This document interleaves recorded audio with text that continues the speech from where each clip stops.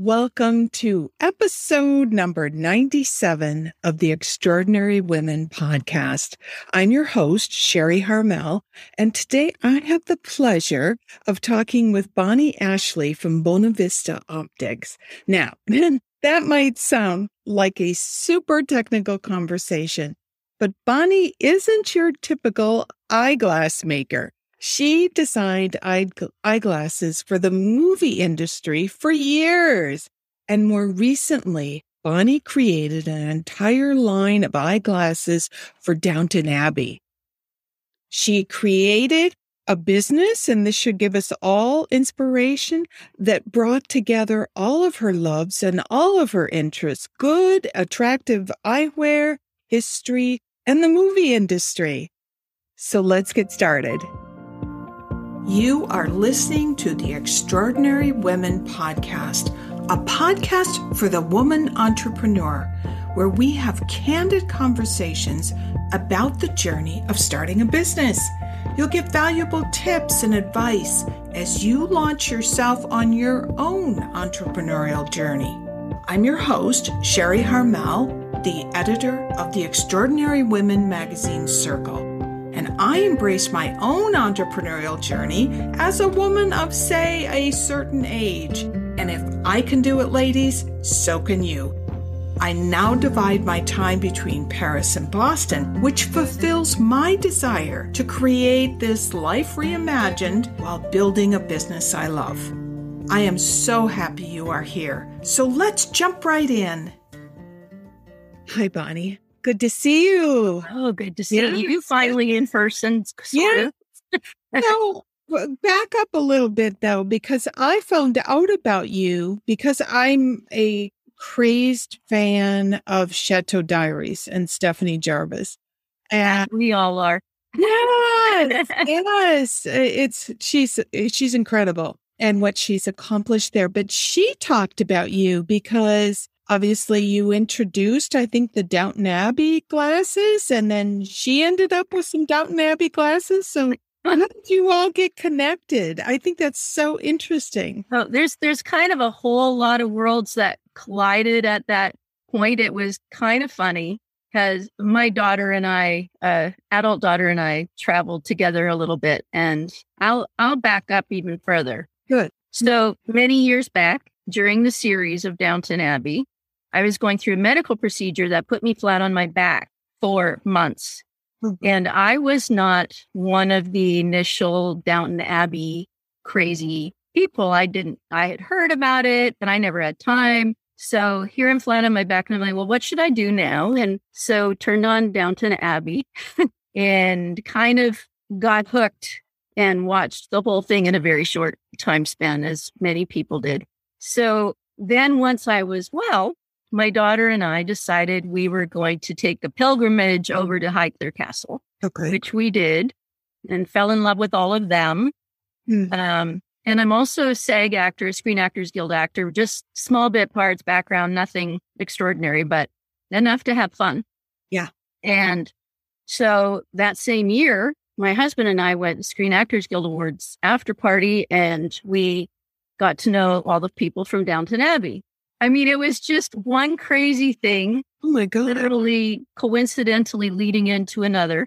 And so then I started thinking about, I do custom eyewear. We can get into that a little bit later. Okay. But in doing custom eyewear, I thought, why not put your passions together?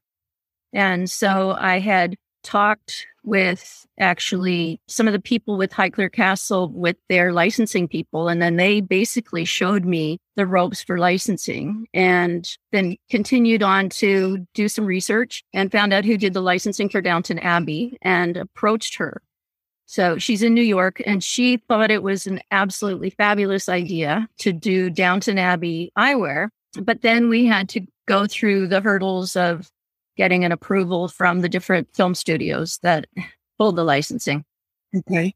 So we did that. I had to write essays on history of eyewear, and I had to know all about the styles and everything in that time frame, in that era of Downton Abbey. And so I did that.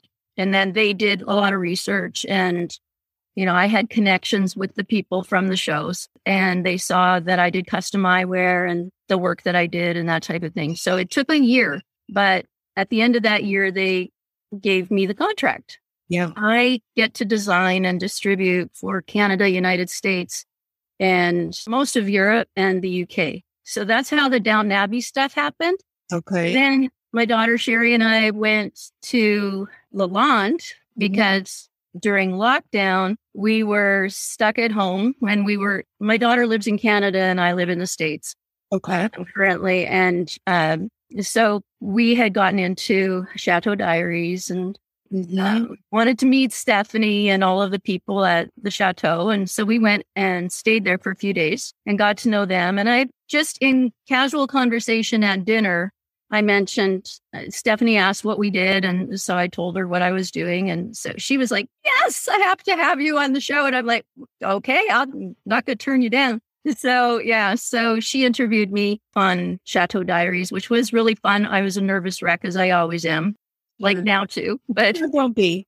Yeah, so that's how all of that happened. It's just kind of one thing leads to another. When you have passions, things tend to follow you when you kind of follow those roads. So it sounds like it was this combination of passions, the intersection of multiple passions. How did you ever get into eyewear? So way back in 1980, I was finishing high school, and honestly, a friend of my dad's was an ophthalmologist and he needed an assistant, and I was going to be going to Bible college, but I needed something in between to learn and to start. And so I ended up working as an ophthalmic assistant, and I got into mainly running his contact lens department in his office.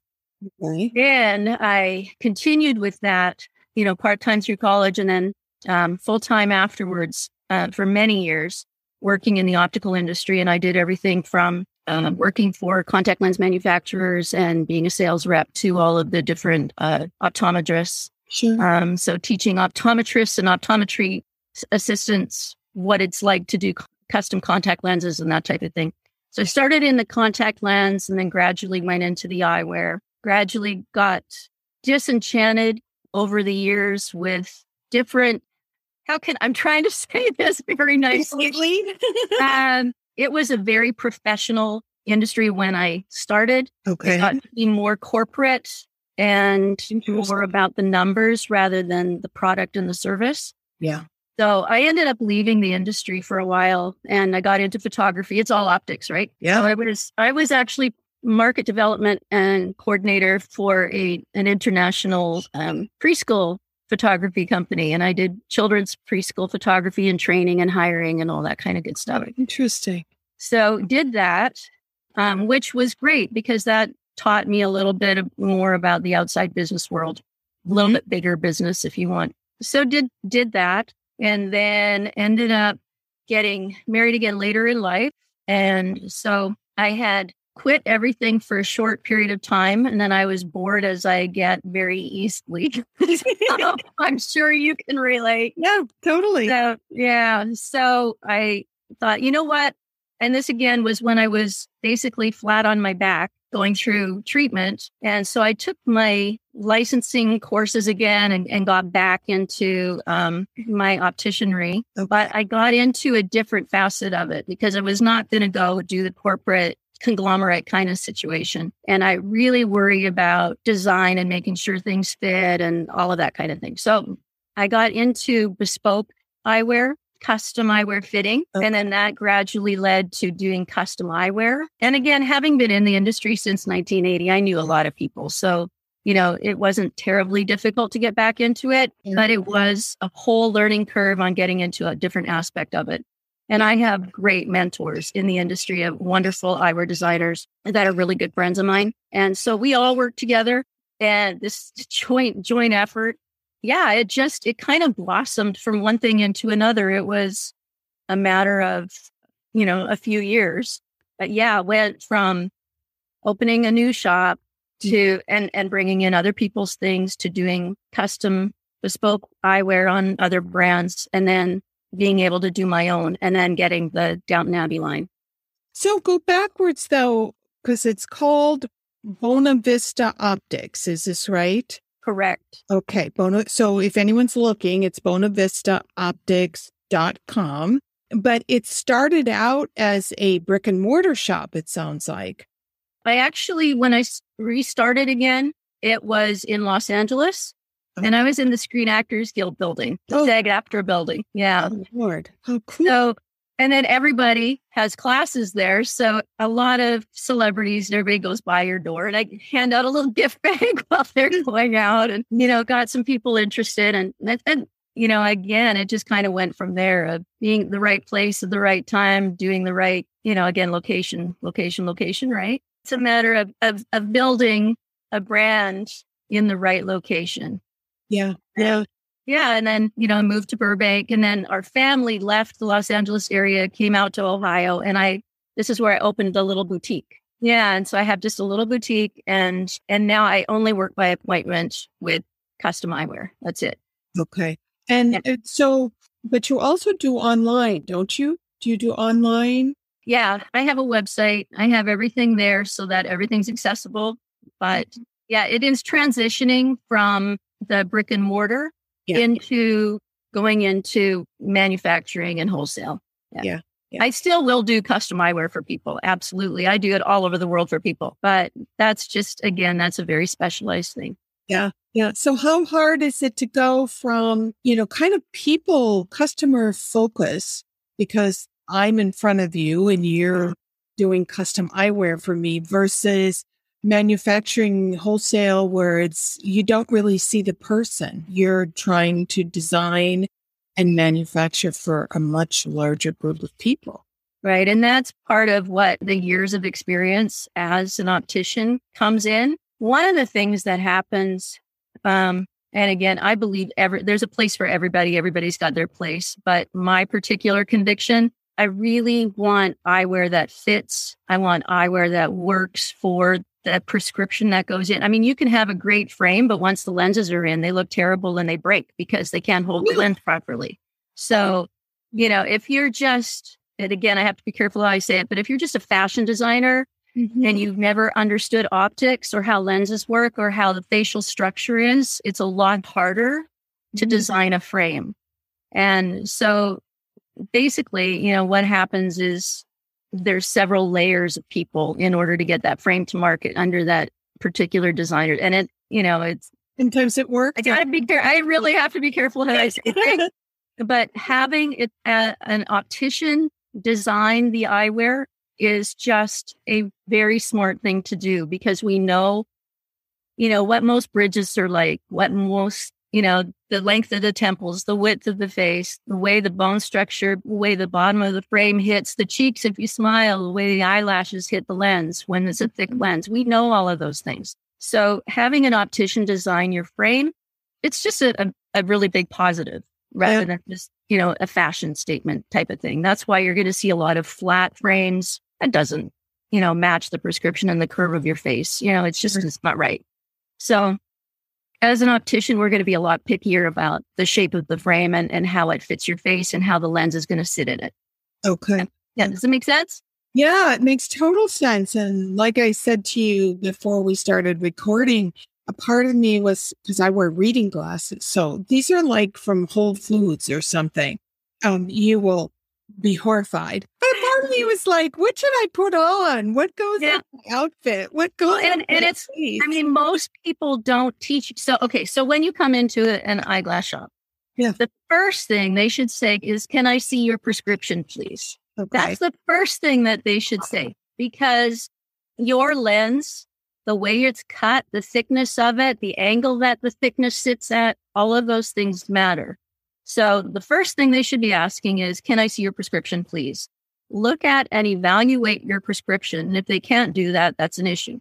So that needs to be the first thing. Once they've spent time with you on what your lenses should be, because let's face it, it's a prescription, right? Mm-hmm. It's not something that you're going, I think I'll use this. It's a prescription.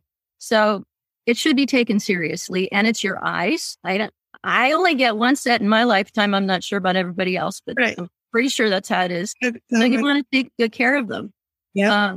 So first thing is your lenses. Make sure your lenses are well taken care of and that you have what's best for you in your actual lens. And again, we do lifestyle dispensing so that we say, what are your hobbies? How do you use your glasses? Are you in and out? Are you just inside? Are you outside? What are you using them for? So those things all matter.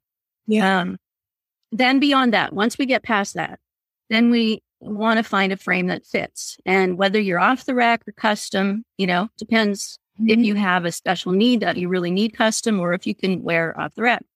So when you're trying on frames, the first thing you should do, this is very simple to follow. And if you follow this, and please, I'm talking to all newscasters that are out there on television, make sure your eyeglasses fit. Okay. So get that off my chest. You want to be in line with your brow. Okay. No lower than your nasal indentation. Okay. Your indentation right here. You don't want to be lower than that. Okay. And in line with the top of your ears, not out and not in. So if they're out, your lens, once it's in there, is going to magnify this area right here. So you don't want a big bubble right here. Yeah. You may not see it. Everybody else will. Yeah. So you want it in line with the top of your ears. Okay. Okay. And then if you're having a round frame, a little round frame, you feel where your eye socket is. Yeah. That's where your circle should be. That's your circle. It's a little round frame. Oh my. So if you're doing a little round frame, you follow the circle. If you're using a larger frame in line with your brow, you don't want two eyebrows. Right. It is three. If it goes up to here, you have this, and whatever your lens gives off to the world. So you want to have it basically following your brow line. There's another rule. If you're using a square frame, you're not going to follow your brow line, but it's got to be a heavier material so that you're actually making a statement. Because if you just have a thin straight line, it's not making the statement. And again, it just looks like it doesn't fit. So those are some basic things. Follow your brow line no lower than the nasal indentation in line with your ears. Again, if your frame comes in instead of being straight, what's going to happen is everything beyond the edge of your frame sticks out. It just looks like you're putting on something, wearing clothes that are too small for you. Yeah. So those are some really basic guidelines that'll help everybody. Yeah. Those are fabulous tips. But go back to Downton Abbey because, these are all actors that have played those roles for a number of years now. So in terms of designing, let's say Edith glasses, I don't even know if there are Edith glasses, but her face is very different from Mary's face. So did you actually come up with the design? You talked about history and honoring history, but also that would work for that actor. Okay, so when you work with the studios, the first thing is, especially with Downton Abbey, you are dealing with an incredibly talented group of artists. So everything I do has to follow. We actually have a style guide that we follow. And we have to follow the guidelines that they lay out. However, I will tell you, they are wonderful, wonderful to work with. And they know what they're doing. They know what they want to portray, but absolutely gave me, quite a long leash. Say artists that you work with, you're meaning the costume, the historical contributors. And honestly, it goes to production and I don't even know who all was involved there, but it did go to the top. I will tell you that everybody knows what everybody's doing. Okay. So there's nothing that happens without approval from the top. So everything goes in there, but they gave me basic guidelines, and it had to be era specific. And I had a little bit of artistic license with that, but it had to be era specific. So again, being in the industry a long time, I do know basic, history of eyewear. And I have, again, mentors whose fathers and grandfathers were in the industry at that time. So, I had firsthand help, from people that were there. Yeah. So they give basic guidelines. And then I follow my rules that I give of follow the brow line, no lower than the nasal indentation in line with the top of the ears. So what I do, and I'm giving away my secrets, but I don't care.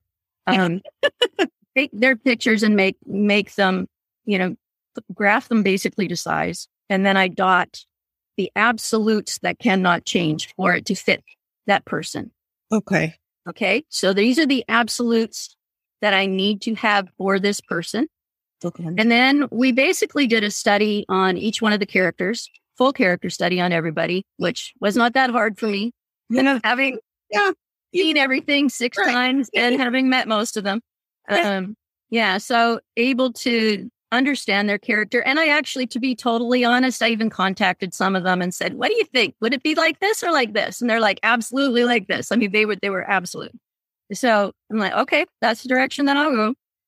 So was able to come up with ideas that fit both physically, the person, were era specific. For instance, so Lady Sybil's frame, the shape of it had to be, her character was very style conscious. Mm-hmm. And she was always the first one to get the new style and to, kind of cross the line. And so we had to make sure that whatever we did was very era specific, but was true to being the style at that time. So I found a style going through all of my textbooks and everything, found a basic style that came out right during those years that was popular. And then I just, took some artistic license and then picked the blue because of her teal outfit in the scene where she comes out in the pantaloons and all that. So we follow storyline, we follow the era, we follow what matched her character and then made it fit so that it would fit her face. So the reason we did that, actually, when we first started designing, I had things that were a little more elaborate and and they wanted me to stick a little bit more that would, how can we say, be era specific, but be for the masses rather than, one particular. So we dialed it back on some of the bling and that type of thing. And then we went with the shape that, again, character specific, stylistically era proper, and fit the face. So if that answers that question a little bit, we do that with every character. Lady Edith, hers had a lot of Art Deco on the side temple, and the front is a basic oval because she was not flamboyant. Dang. Oh. Yeah. And Tom Branson's frame is green. He's Irish. So, it's just all of those things come into play, all of them, every bit of their character, every bit of their style, and what they would do. Yes. How incredibly fun, though. It must have been because you're describing both research of the era and then getting comfortable with the actual actor and then comfortable with the character. The character that they're playing, and then overlaying it with all of your expertise. You must have had a ball. So much fun. The only downside was I got the contract and then COVID hit and everything shut down. Sure. So on the upside, it gave me lots of time to draw and do research. On the downside, once I had it ready to go and I got all my approvals, I couldn't do anything about it because manufacturing completely shut down. Okay, women entrepreneurs, I want to let you know about a fabulous resource. The Extraordinary Women magazine is only $29.99 a year, and with that minimal investment, you'll receive 4 issues of the digital magazine, which are just chocked full of inspiring interviews, subscriber highlights, valuable tips, and ideas for you, the entrepreneur, regardless of the stage of your business. But, this is a big but, this is more than just a magazine. During the year, you will have opportunities to connect with other like-minded women who are supporting each other and sharing ideas as they go along their business journey, as well as invitations to valuable workshops on topics that you need to plant or bloom or grow that business, as I call it. So go to theextraordinarywomenmagazine.com and subscribe. Join this movement of women from all over the world who are creating and growing businesses.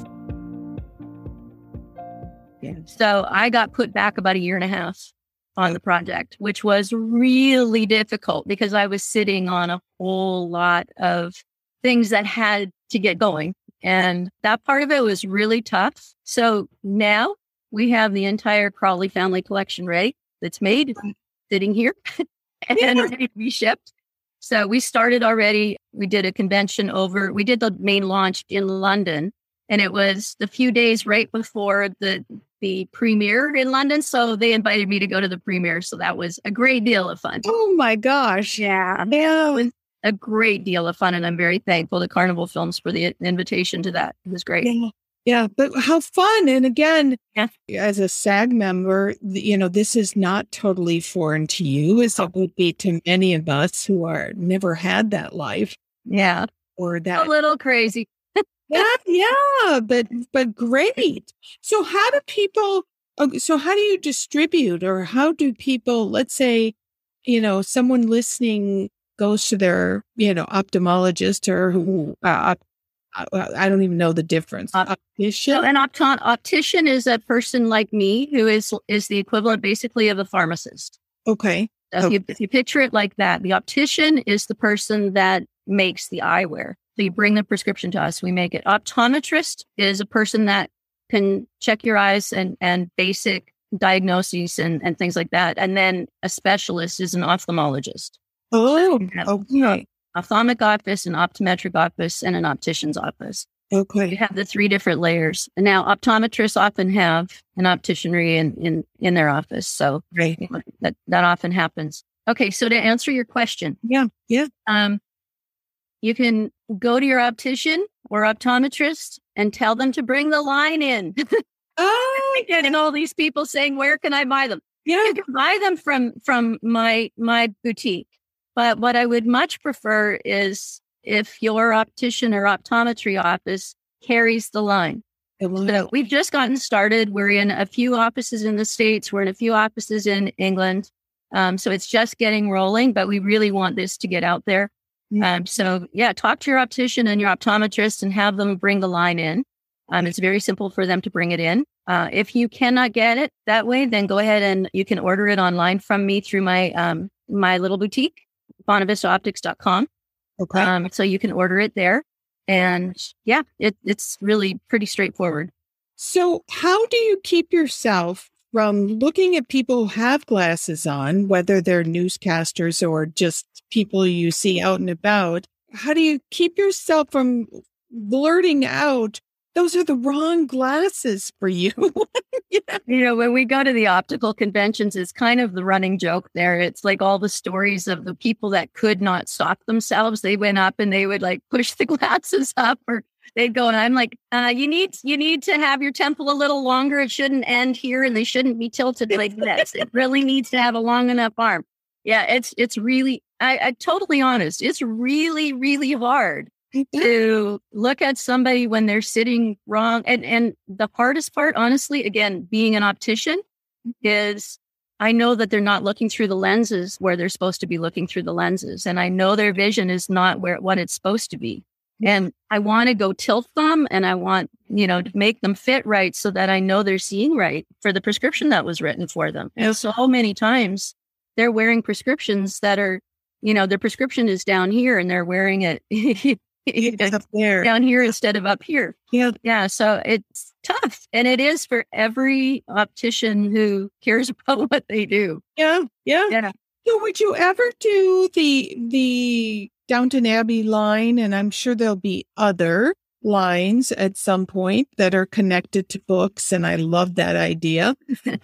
or movies, but that are reading glasses, because there's many of us who I can see forever away from my screen. I just can't see the screen, and I can't read anything in front of me without reading glasses. Yeah. So I will give you my honest answer for this. A lot of people won't like me for it, but that's okay. I'm old. I don't care anymore. That's not the truth. The benefit of being old is I don't care. This is the truth. Actual reading glasses, you're still looking through a lens, right? Yes. Do you want that lens to be a poor quality lens that your eye is straining, getting tired, and not the distance between your pupils is not measured, so that your optical centers are off? The material it's made of is the biggest issue. Oh. My husband has bought some reading glasses off the rack, and I get really upset with him when he does it because like you still only have one set of eyes for your life. So if you want to wear them out and hurt them, and this is my opinion. Yeah. No, sure. Hear it. This is my opinion as an optician. There are different qualities of lenses. Okay. You want to use the best quality lens that you can afford for your eye. Okay. So that's the bottom line. Yeah, I know.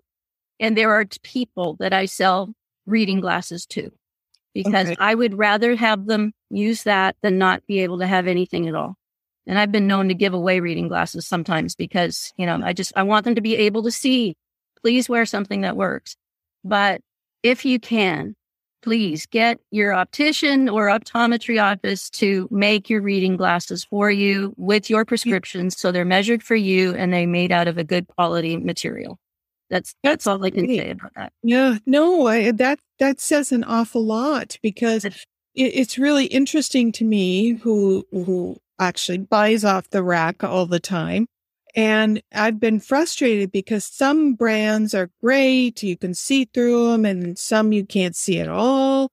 Truly. And they don't, something about them that they don't last. It's really strange, but it's probably the materials. Yeah, there's reasons why we pay more to have glasses made than some other times. So, okay, so what I need to stress on this, so I don't get letters, is there is something for everyone.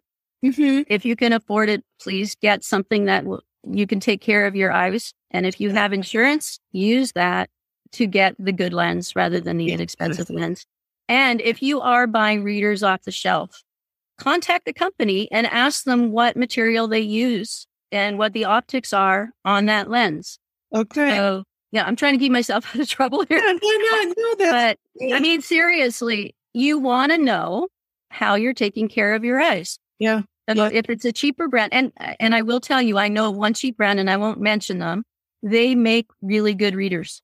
So, yes, and I'm not going to mention their names, obviously. That's okay. But they make really good readers. Check with the company that makes your readers and see how they make their lenses. Okay. So, and what they make it out of and ask what the optics are on them. But again, I'm an optician. I'm going to tell you, get them custom done with your measurements.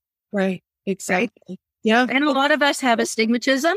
And your astigmatism is not corrected in your off-the-shelf readers.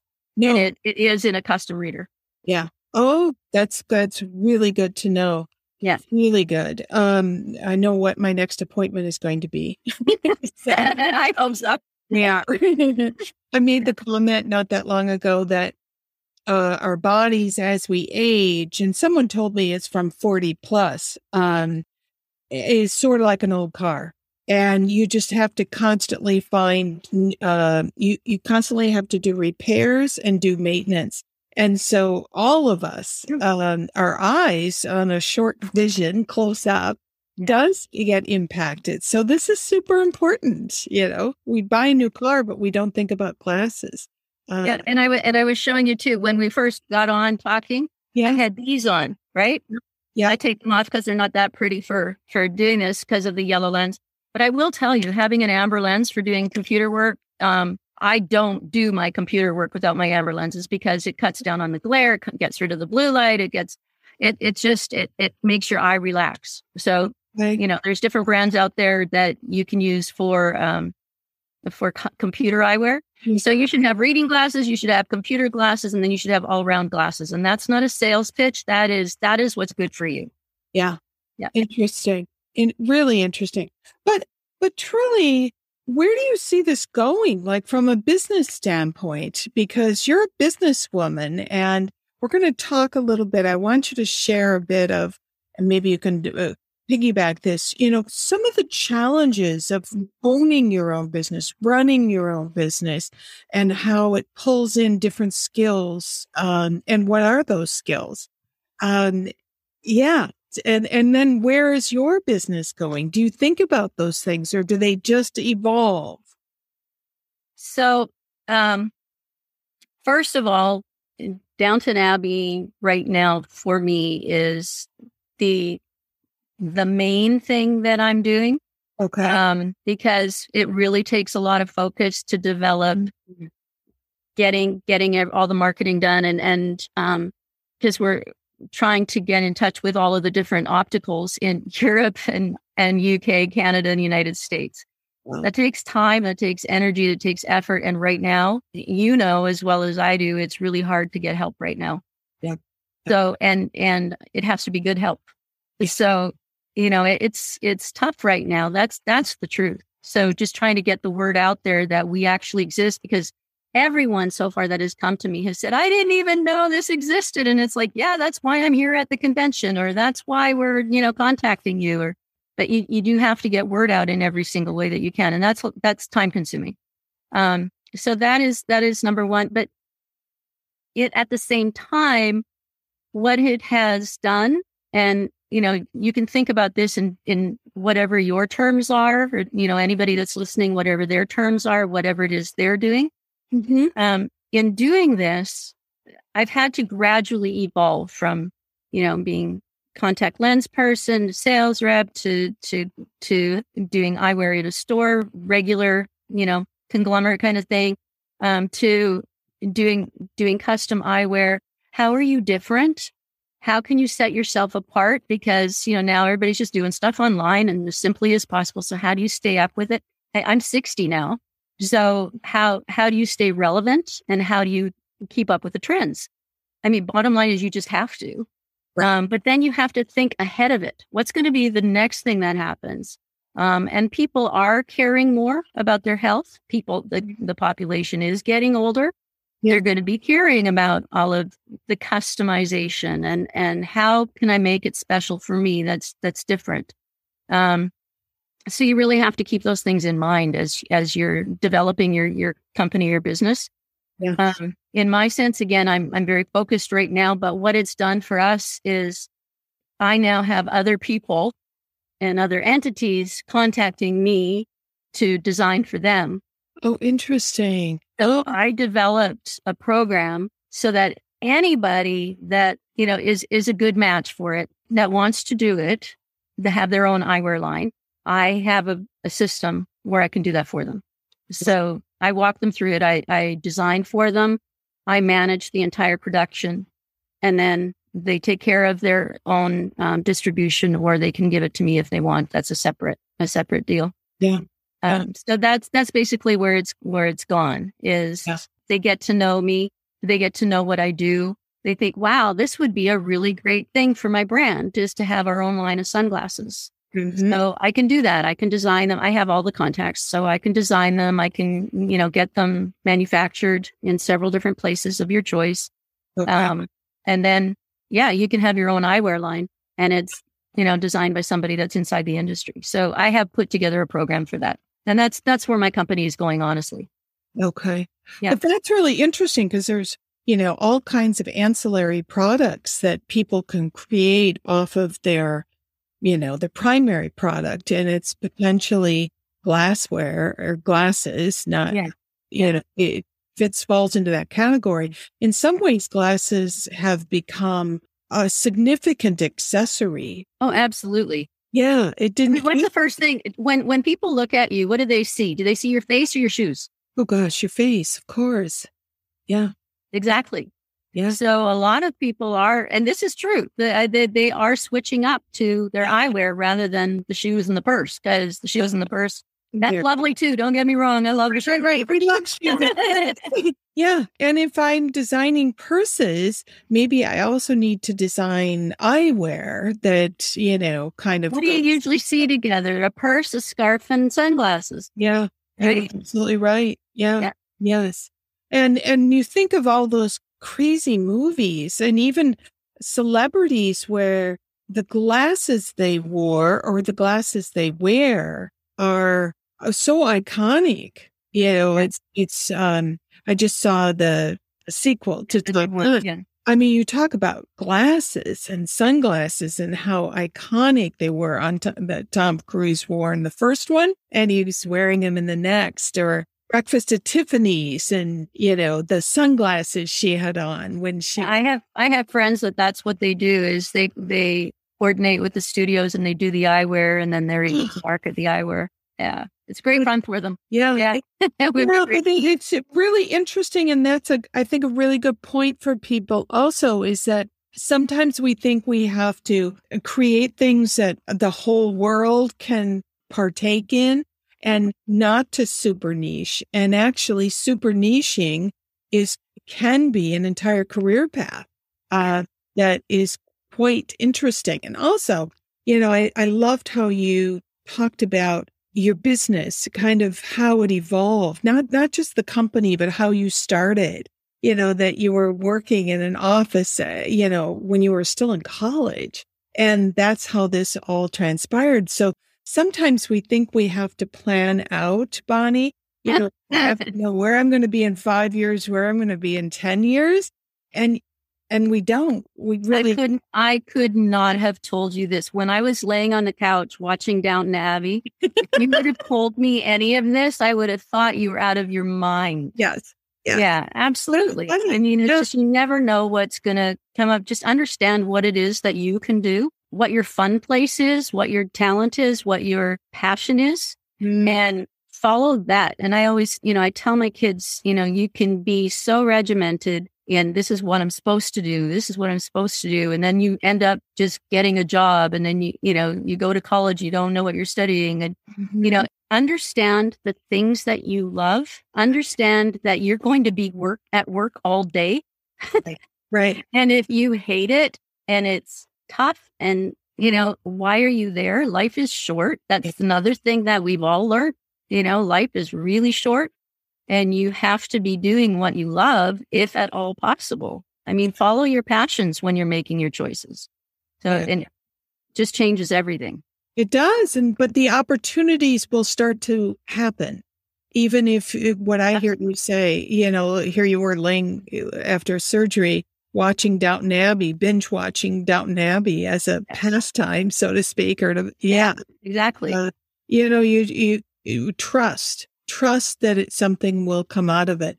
What do you think? I have some opinions based on what you've shared, but what do you think are the greatest strengths that you have that have contributed to your business success? Wow. I have to tell you, honestly, I believe that we all have a purpose. And I think, just my own personal beliefs is that I'm here for a purpose. And I give somebody else control of my life rather than just me.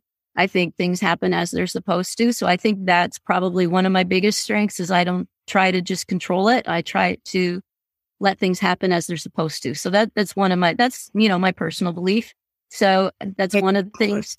I also believe, that, I've done a lot of things, throughout the years that I really hated that intermediate job or whatever. And I'm sorry, but don't stay there. It's so the ability to be self-assured enough, and that it's not right, even though it feels like you need to find out something else that you enjoy that, if you need to do it, then make sure it's something that you enjoy. I want to always word it right because I never want anybody to think that their life sucks or whatever. I don't want that. Yeah. But I think you always have choices. And even because there's been times I've been completely broke, didn't know where my next dollar was going to come from. And you just have to trust that if you get off your duff and go take care of things, take care of business and do what you need to do, the right things are going to come into play. So again, I don't ever want anybody to think that just because they're not doing the fun things or whatever, that their life isn't right. Maybe it's right for that moment. You're doing what you're supposed to be that moment, but don't forget to start looking for the other thing that's going to be really good in your life too.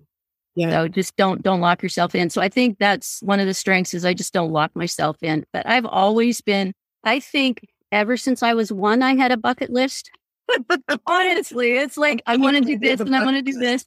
And I remember being really little and like, oh, I want to do that or I want to see that. Yeah. And as a teenager, I was a stupid movie star freak. And, I don't think that ever left 100%. I think as far as strengths, here's the truth. I don't see a lot of strength in myself. I see opportunity that is often untapped. And I just see the next thing on my bucket list, and I see the next thing I want to explore. And I see the next thing I want to research and know about. And I think probably if I was to say it was my strength, but I don't really think it's mine, but if I was to say it's my strength, it's that I don't have a lot of fear. What does that mean? I'm not scared to change things. I'm not scared to look for the next thing. I'm not scared to see what else is out there. I'm not scared to, leave a bad situation. I'm not scared of anything, because as long as I have this, my hands and my mouth and my brain, and, you can figure out the next thing. So have faith. Yeah, that's it. I would also add to that you're a people connector too, because you talked numerous times about how you stayed in contact with these people and stayed in contact with these people. I know a lot of people, and I don't have the fear to go back to some of these people and say, what about this? What about this? What's happening here? Is that true? Do you think? That's true. I will say, I want to add this though, that I have no fear in going after the next thing. I have a lot of fear in that meeting or that thing that I have to do. I am petrified. I get really nervous. I'm petrified about it, but I also know that there's a bigger picture. So I try to just push through that short-term thing that's going to scare me. Like this podcast. Like this. Oh, you don't know. Yeah. Or Stephanie's, and especially Stephanie's even more so, because I really didn't know about it and plan for it. And, it's like, what? Oh, hi. Yeah. Yeah, that was really scary. So I have a fear for those short-term things. Mm-hmm. That phone call, I will look at the phone and I'm like, I don't even know how to dial the number. I don't know. Yeah. But then you push through that one small thing and it opens up the big thing. So, you got to keep your eye on the big thing. Yeah. Yeah. I love that. That is so brilliant. You can't imagine how many of us feel that same way and may not push through that initial fear, because it's really easy to distract ourselves when we're terrified. And I don't like to fail, and I don't like people saying no to me. So I am afraid of those things. Those, I'm afraid of failing or doing something stupid or saying something I didn't really mean to say, or them saying no, or like, why would you think that? It's like, although that makes me mad when people say, why do you? It's like, well, because I thought through it. So, yeah. Eternal judgment. Yeah. Yeah. But you're afraid of that. You care. If you care about people, you care about what they think. And again, being older, I care about it a whole lot less than I used to. Yeah. So that is one benefit of getting older. When you're younger, that rejection and everything is a lot harder. Once you're older, it's like, okay, on to the next. Yeah. But yeah, that moment though, that moment when I'm about to do that one thing, it's like, am I crazy? And then you just push through it and never know what's going to happen. That's true. That's absolutely true. But in that moment, I find it so interesting that you brought that up, because in that moment, there is great indecision. There is a great opportunity for a part of yourself that says, oh, forget about it. Just let's do what's comfortable and not push through it. Where there, thank heavens, is a bigger part of you that says, come on, we can do this.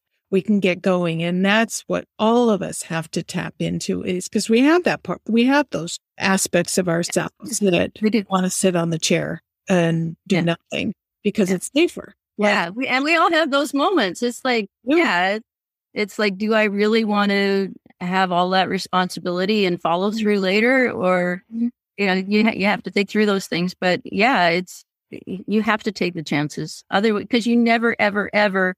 The biggest thing to me is I don't like what ifs. I really hate what ifs. Wow. And I've lost people in my life. I've had, a brother that died. I've had things happen, and you never want to have those. Oh, I wish I would have done this. I would, what I would have done that. Those are the only regrets, true regrets in life.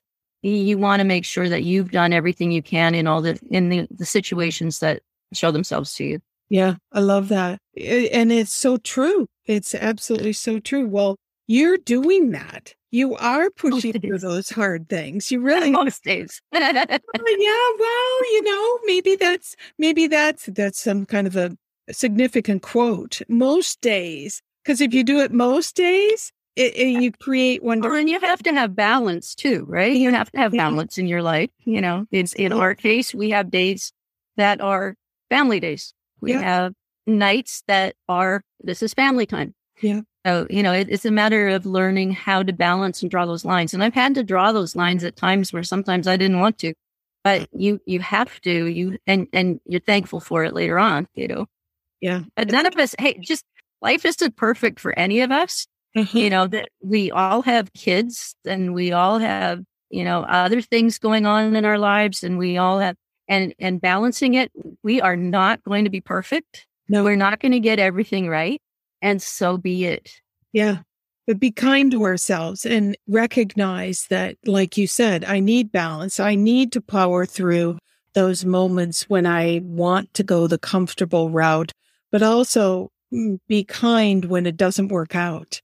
And whatever it is that you think you want in the moment, it actually may not be what you want longer term. But you never know. Oftentimes, you look back and you say, man, if I would have gotten that thing that I wanted, right. It would have been so bad. Yes. If we're like, thank you, angels, that worked out. It wouldn't have been the best thing. No. And we have to accept that too. Yeah. Yes, absolutely. Yeah. Well, is there anything else that you want to share with our listeners before we wrap up today that may help the gal that's thinking of starting her own business, or the gal that's built it and is now trying to expand it and balance her life? Any nuggets? I say it for everyone who's listening. Thank you. There were so many good pieces to think about here that you have shared with us. I'm very appreciative. Yeah. Plus, I need Downton glasses, and I need real reading glasses. Yes. I think I shared what I wanted to. Is as far as again, I'm a to summarize kind of person. Yeah. It's like you say, don't be too hard on yourself, but also don't expect that things will come your way, because if you don't get up and do it, nobody else is going to do it for you. Right. Some words of advice. If I would have, at the beginning of all of this, I thought about taking a big loan to take care of all of it. And instead, I just did little by little by little by little and financed it myself. Mm-hmm. I'm really glad I did that, because making payments on things and everything when you don't know, and then COVID hit. Yeah. I just sometimes think it through. And I always have a plan A, B, and C, and everybody in my household laughs at me because plan A, plan B, and plan C is, it's like, have your different plans in place, because if one thing doesn't work, then think it through long term. Again, it's the whole, don't just look at the short picture, look at the big picture, so that you don't make any mistakes, and any big mistakes. You will make mistakes. Mm-hmm. You will make small mistakes. You will make some larger mistakes, but try to avoid the big mistakes by pre-planning, plan A, B, and C, looking long range. Yeah. And I also hear you say, don't be uncomfortable about taking baby steps, even though you can't get super big right away, because that requires an infusion of capital that may have to come outside yourself. Be okay with that, because it might also shift, and it might end up that you do something entirely different with whatever your idea is than you thought. Like you said, you never in a million years did you think you'd be designing Downton Abbey glasses. And it's so ridiculous. Clear Castle and Chateau Lalande, and oh my goodness, I love it. Absolutely love it. It's great fun. Yes. Well, thank you, Bonnie. And all of the information will be in the show notes so that people Sounds great. Contact you. And if they have any questions or follow up to this podcast. So and please do contact me. Don't be afraid to, myself or someone around me will get back with you. And there's no dumb question. And we ship all over the place. We will take care of you. If you have a question about them, I will answer you. No problem. So we're here for you. Love it. Love it. Love it. Thank you so much. I'm so glad for Chateau de Lalande. I got to know you too.